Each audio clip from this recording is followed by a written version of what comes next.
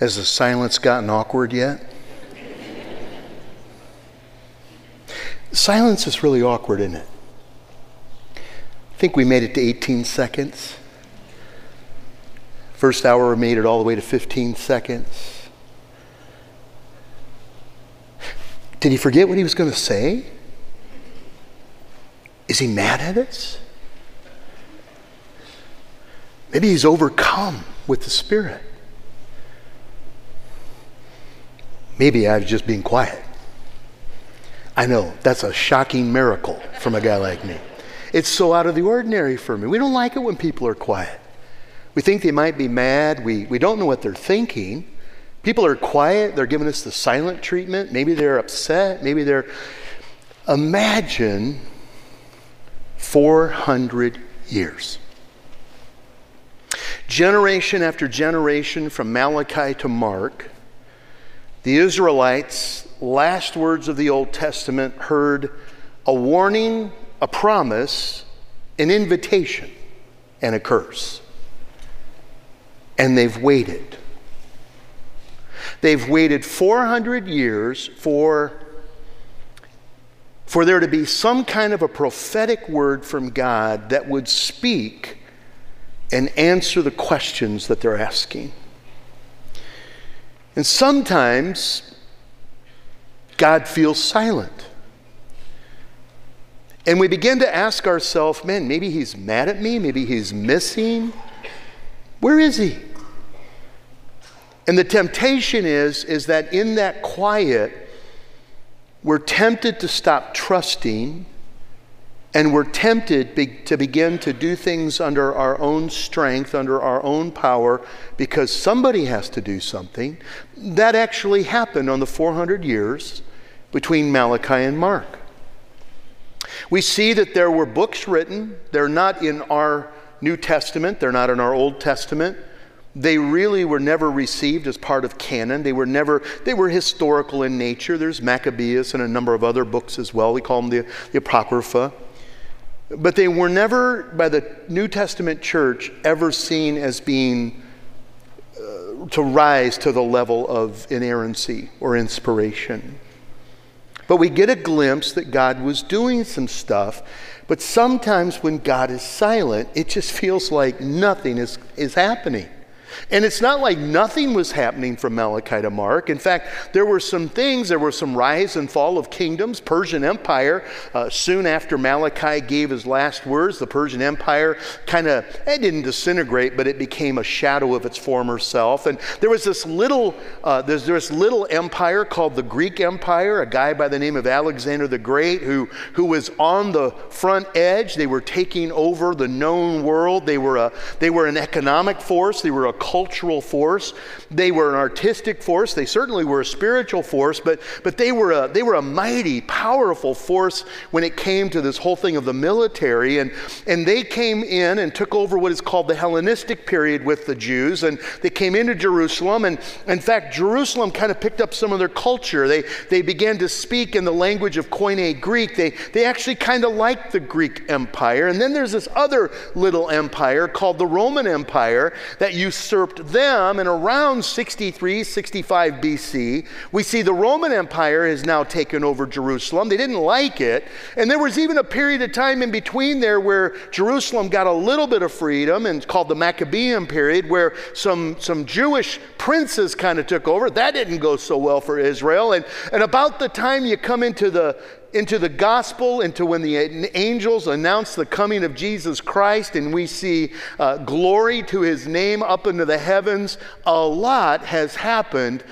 But as one individual said, there was 400 years of prophetic silence where God wasn't speaking. And that's what makes Galatians chapter 4, for me, such a powerful passage.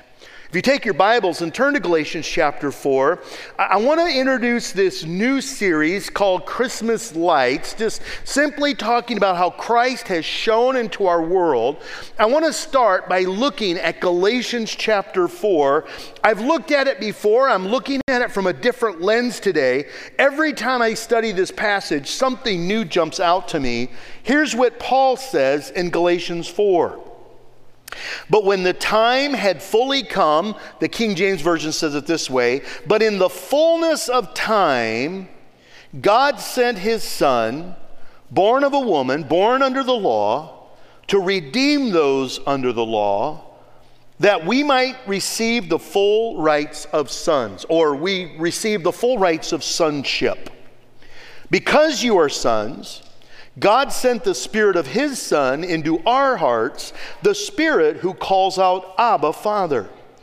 So you are no longer a slave, but a son, and since you are a son, God has also made you an heir. Now, if you're a woman who's sitting here today, don't feel left out. He's using that terminology to, number one, equate with his son and to show how we have those same rights, but he's including all of you as well. So whether you're a child of God, whether you are a son of God, or now that you have the full rights as daughters of the Lord, God is breaking into our world, and he is speaking in a bold manner. And when God speaks, I found over the years that it's pretty powerful. In fact, today's a very simple message. 3 things about how God speaks when he breaks the silence. Number 1, God knows when to speak for maximum effectiveness.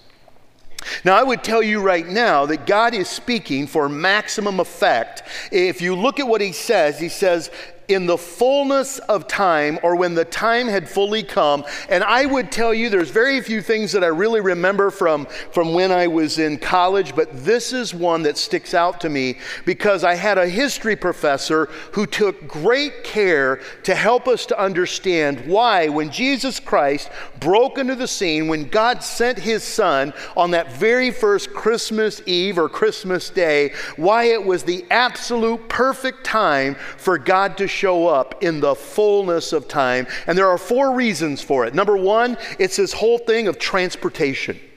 Transportation means that in this day, there was actually the Roman road system. It's called Pax Romana, or the Roman Empire was everywhere is kind of the idea. It's Roman rule. And before this period of time, there really wasn't any great way to get from here to there. I don't know if you've ever traveled the interstates or not. Any of you ever drive on 69? Any of you do that before? You go on over to where? Over to Flint, then to Lansing. The way we go now to Indiana, generally speaking, it's one of the ways we can go. There's a lot of different ways to get there. But we take 69 over to Lansing. It veers down south. We make sure we stay on 69 unless you miss it, like I do every once in a while because I'm talking. And then you go down to, well, there's a couple of ways, but you can go all the way down to US 6, turn right on US 6. It'll take you right in the big town of Napanee, Indiana, somewhere between 4 and 4.5 hours from our house to my mom's place. That's about what it takes depending on traffic and Amish. That's about it, right? That's about what it takes because you might get behind a buggy or you might not. That's just kind of how it is when you go that particular direction. But what's interesting is there was a day not that many years ago when people tell me there wasn't an I-69. And before I-69, you had to take some other roads. In fact, if you've ever been on Lapeer Road and going over to Imlay City that way, it takes a little bit of time. And that same drive about 40 years ago would have taken you about 5.5 to 6 hours instead of 4 hours. In fact, there was a time where they were dirt roads and it probably would have taken you a couple of days because I'm assuming there weren't cars in those days either. And there was a day where there weren't any road systems. Well, that's the way it was in Europe. That's the way it was in Asia. That's the way it was in all of the known world until the Roman Empire. The Roman Empire brought on the scene this intricate highway system, not highways like you and I think, but a way to get from here to there. And when the gospel came on the scene, it could all of a sudden, it could go out into the known world. Not only was there transportation, but there was this whole thing called circulation, meaning this, they had citizenship. You could go from one place to another place on the earth and you wouldn't have to stop and give a passport. You wouldn't need papers. You wouldn't need someone to give you permission to do so. It's like living in the state of Michigan. I now am considered a resident. I've lived here a number of years. But if I want to go to Kentucky, I don't need a passport, although sometimes people think I should. And I don't have to have a passport to go to California, or I don't have to have a passport to go to any of the states in this union. Why? Because I know we feel a little divided right now, but we're one country, one nation under God, indivisible. And because of that, I can transport over state lines and I don't need anybody's permission. That was the Roman Empire. And because the Roman Empire was so pervasive, it was so huge, you could go from one place to another and you didn't have to get permission to do so. You had a road to get you there. You had citizenship, which allowed you there. And then you had this whole thing of communication, which was the common language. And remember I told you that when Greece took over the Hellenistic period and took over Israel, remember how I told you that they began to speak Koine Greek? Koine Greek is the English of that day. You could go just about anywhere that the Greek Empire had touched. And now, yes, they spoke Arabic. Yes, they spoke Hebrew. But everybody knew Koine Greek, the common man's Greek, because that's how you did business. Like the English language today. I can travel not everywhere. I was in Mexico one time, and I'm embarrassed to tell you, I know very, very little Spanish. Very little. I know little. We did a missions trip there years ago. Man, 15, 16, 17 years ago. And I know baño, right? I know that. I know hola. I think it's a word, right? It's a word. I know Amish, okay? I know Dutch. I know German. I don't know Mexican or Spanish. I went up to this place and they had hot dogs. I thought that was pretty cool. I went up to the guy and I said, hey, how do you say hot dog in your language? He said, hot dog. Huh, I know Spanish. I didn't know that. But I found that you can travel just about anywhere in the world. You'll find somebody, not always, but you'll find somebody who can speak English. I was in Calcutta, India, 1996. I was in a market. We had a free day. We went to this market, hundreds and hundreds of shops. Every shop that you went into, you had to bargain. You had to barter.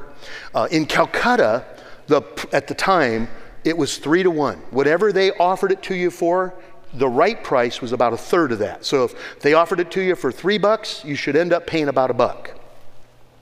If you were in New Delhi, it was 12-1. It's crazy. Something's going to cost $12, or they asked $12. It's $1. That's about what it should have been. And I remember going into this little place, and there was, in fact, I should have brought it out here. I bought a leather bag. I actually still have that leather bag. It's just as ugly today as it was the day I bought it. It was just a terrible bag. And I remember buying Tammy a long-length leather coat in that same shop, and I was so excited to get her something like it was a really nice coat. Had it for a number of years, and so I went into this place and I said, how much? And whatever the guy said to me, I said, oh, good. You speak English? He goes, yes. You're American? I go, yes, I'm American. He goes, oh, Yankees, New York. I said, no, I'm not a Yankees fan, nor am I from New York, but I'm close to, and I was in northern Indiana, I said, I'm close to Chicago. You know, Chicago, Chicago. And he goes, my kind of town? Yes, I have been there. I was there 20 years ago. No kidding. This is exactly how it went. I said, you're kidding. I said, well, I'm not actually from Chicago. I'm from another little town in north central Indiana called Warsaw, Indiana. He says, I have a brother who lives there. And I said, I'm thinking, yeah, right. You just want to make the sale. He goes, my brother is a doctor. And he says, my brother is a doctor in Fort Wayne, Indiana. I said, you're kidding. I said, the group that I'm traveling here with is out of Fort Wayne. We actually flew out of the Fort Wayne airport. I said, that's so crazy. He goes, yes. He says, my brother is a doctor. And he said, he was just here. Our father just passed away, and the lights are going on. This is a true story. Absolutely what happened.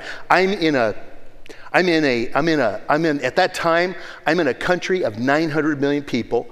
I'm in a city of 12 million people. I'm in a shop buying a bag that I still have.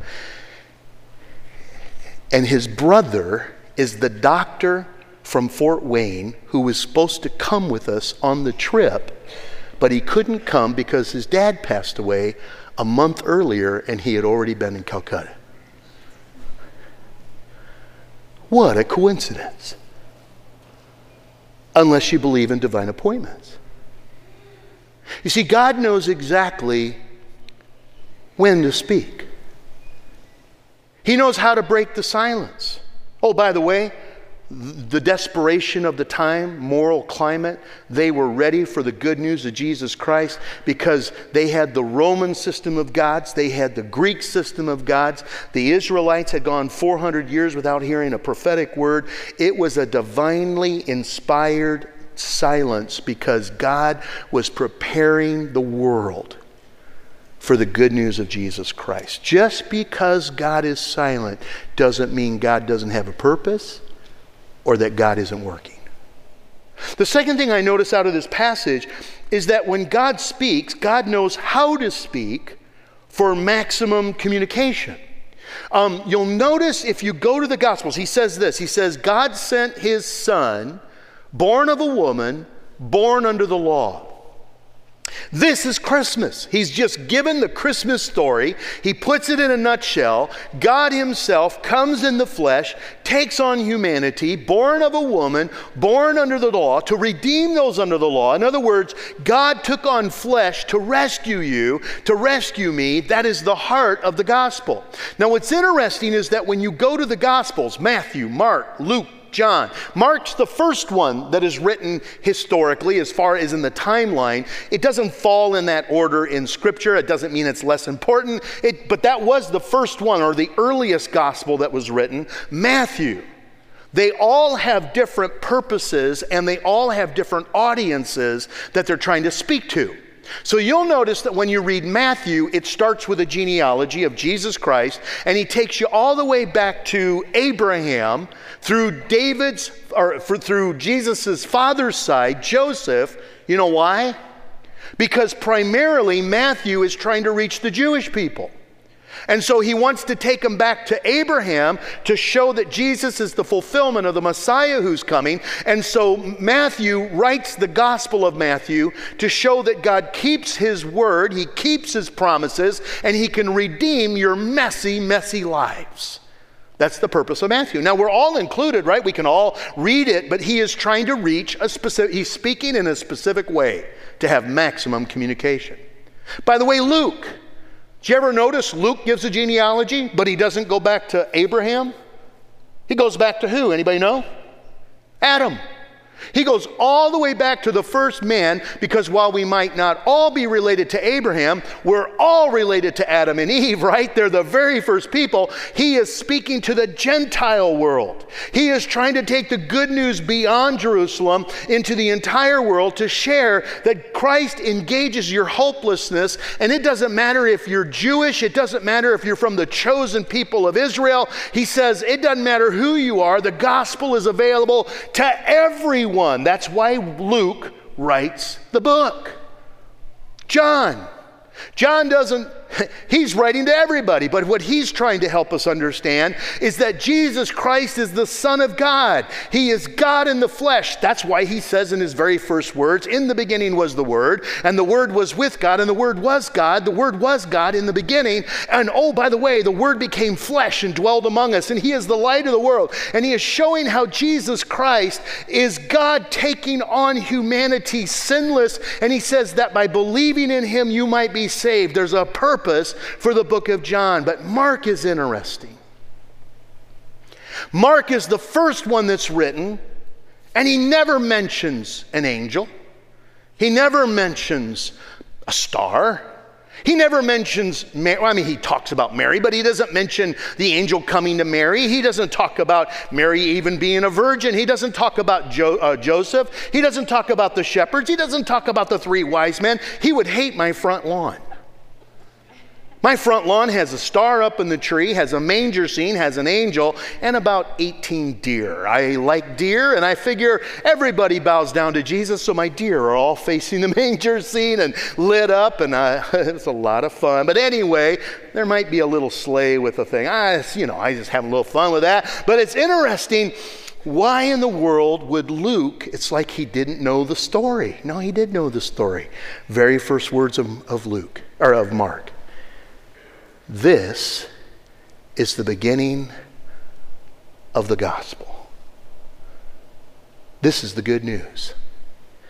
And immediately he shows how the Old Testament becomes the New Testament.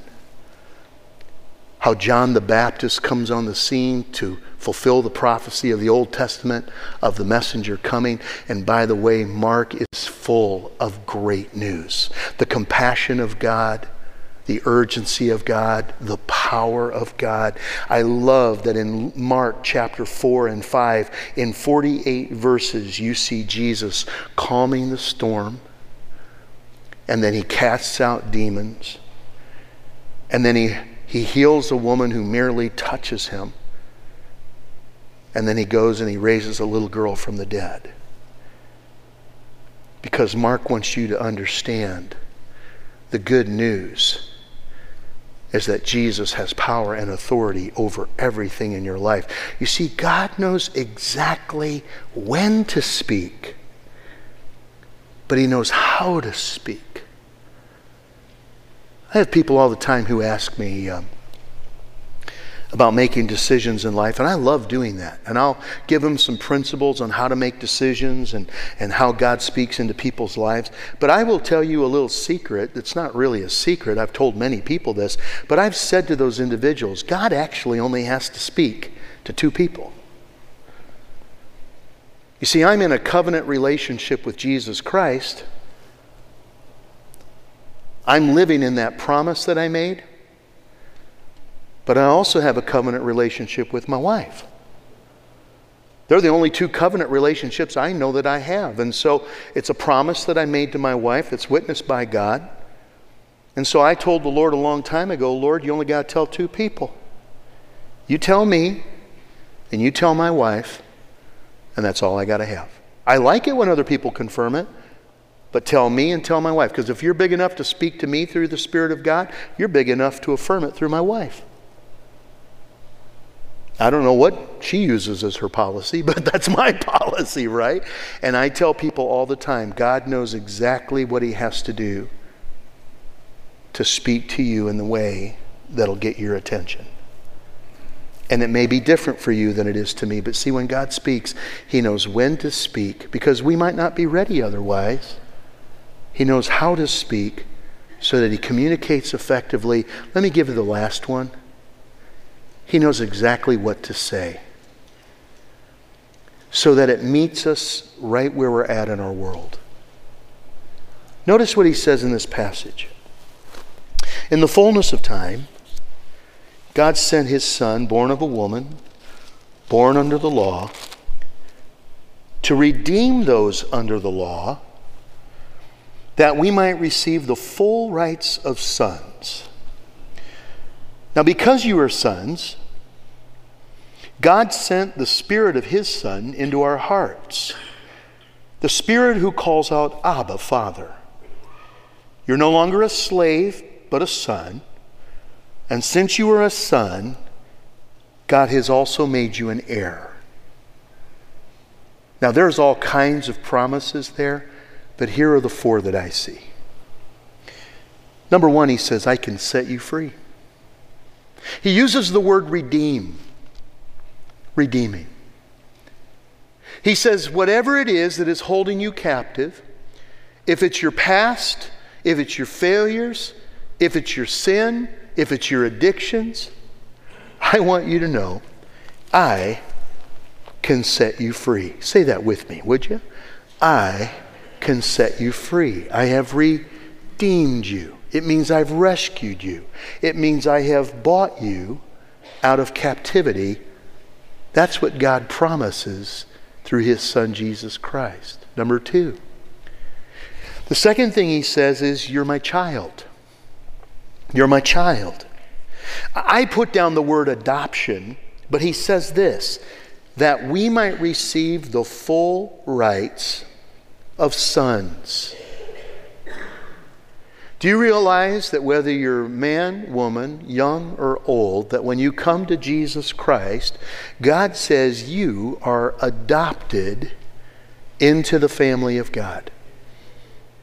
And as an adopted child, you receive the same heir as Jesus Christ. In fact, Hebrews chapter 2 says that Jesus looks at us as brothers. Now again, don't get caught up with that whole brother-sister thing or the gender aspect of it. It is that God looks at us and Jesus looks at us as brothers and sisters through being adopted into the family of God. He says, you're chosen. You're His child. If you've ever felt alone, if you've ever felt like you don't belong, you belong. I love our youth group. They're doing a great job. And Todd and Katie and all the sponsors and Eli, they do such a good job with our young people. But one of the things I really love, their theme over the last couple of years is just simply, you belong. The new hats they came out with, not only is it a sharp-looking black hat, which is my favorite hat, but I love what it says on it, you belong. You go down and you look at the signs, it just says, you belong. You look at some of the swag that they put together, it just simply says, you belong. And the idea of it is, no matter who you are, no matter where you're from, no matter what church you used to be a part of or church you didn't come part of, whether you know Jesus or don't know Jesus, we just want you to know, when you come into this place, you belong. And I don't know your whole story. I love meeting new families.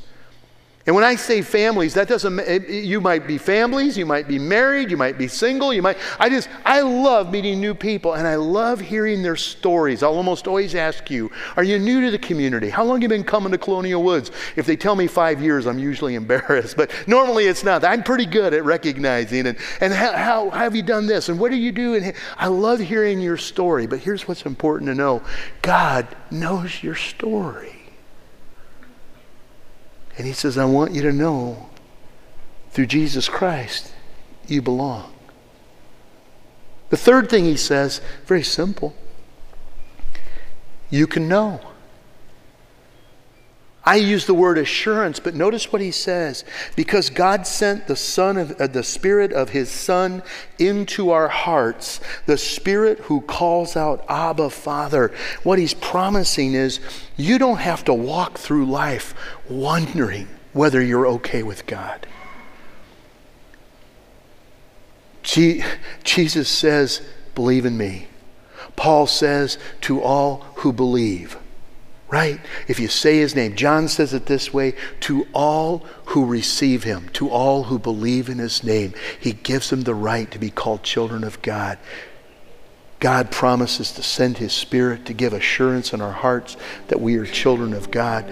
I love it. He says, I'll speak when it's the most impactful. I'll speak so that it speaks very clearly. But I want you to know that when I'm speaking to you, I'm promising to rescue you. I'm promising to make you part of my family. I'm promising to let you know you don't have to wonder. Last thing He says in this passage, by the way, is, and oh, by the way, you're an heir, which means you have a glorious inheritance you can't even imagine.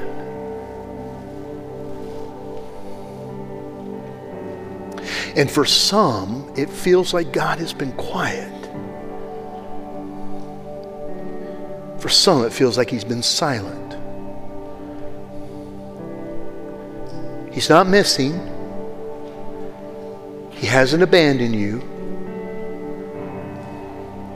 In fact, I'll tell you, even when it feels like He's quiet, He's still speaking through His Word, through others, through the Spirit of God. But I promise He knows how to break the silence. Several years ago, it was a Saturday night service. I walked in, I sat down, we're doing our worship time, and I felt strongly impressed upon me a verse of Scripture. It was out of Mark chapter 5, I believe, and it was just simply when Jesus was walking to heal Jairus' daughter. The crowd pushed in around Him, and there was a woman who who had struggled many years, spent all of her money, and been to many doctors with a bleeding disorder. And the woman pushed through the crowd and touched Jesus' hem. And when she touched Jesus' hem, she was healed. And Jesus said, "Who touched me?" And his disciples said, "Well, Jesus, how can you ask that? I mean, what do you mean, who touched you? Hundreds of people are touching." He goes, "No." He said, "Somebody touched me. I just felt power go out from me." And the woman came up, admitted that it was her. For some reason, that verse came to my mind when I got into the service. And so when I went up and prayed, I read the verse and I just began to pray. And I said, I don't know why it is, but God's placed this on my heart. And I don't know, there may be some here tonight. That, Lord, if they could just touch the hem, just a little touch. Went into the message, have no idea what I preached, got done with the message. And at the end of the message, I was greeting people up front, and this guy came up to me, and he was trembling. And I know his name, I know it today. Been struggling, his wife's been ill for some time. And he said, "Pastor, as I walked in tonight, I was so discouraged, and don't know what's wrong with my wife." And I sat down, I came in early, I was just trying to prepare my heart, and I sat down and I opened my Bible and I began to read this passage. Guess what passage it was? It was the story of the woman with the bleeding disorder. And he said, my prayer when I started the service today was, "Lord, I feel like that woman who just needs a touch from your hem. I just need to know you hear me." And Pastor, when you began to read that passage, I almost fell off my chair. And I know what you're thinking. What a great coincidence.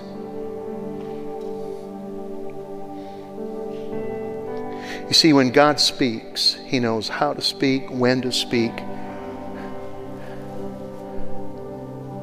and He knows what to say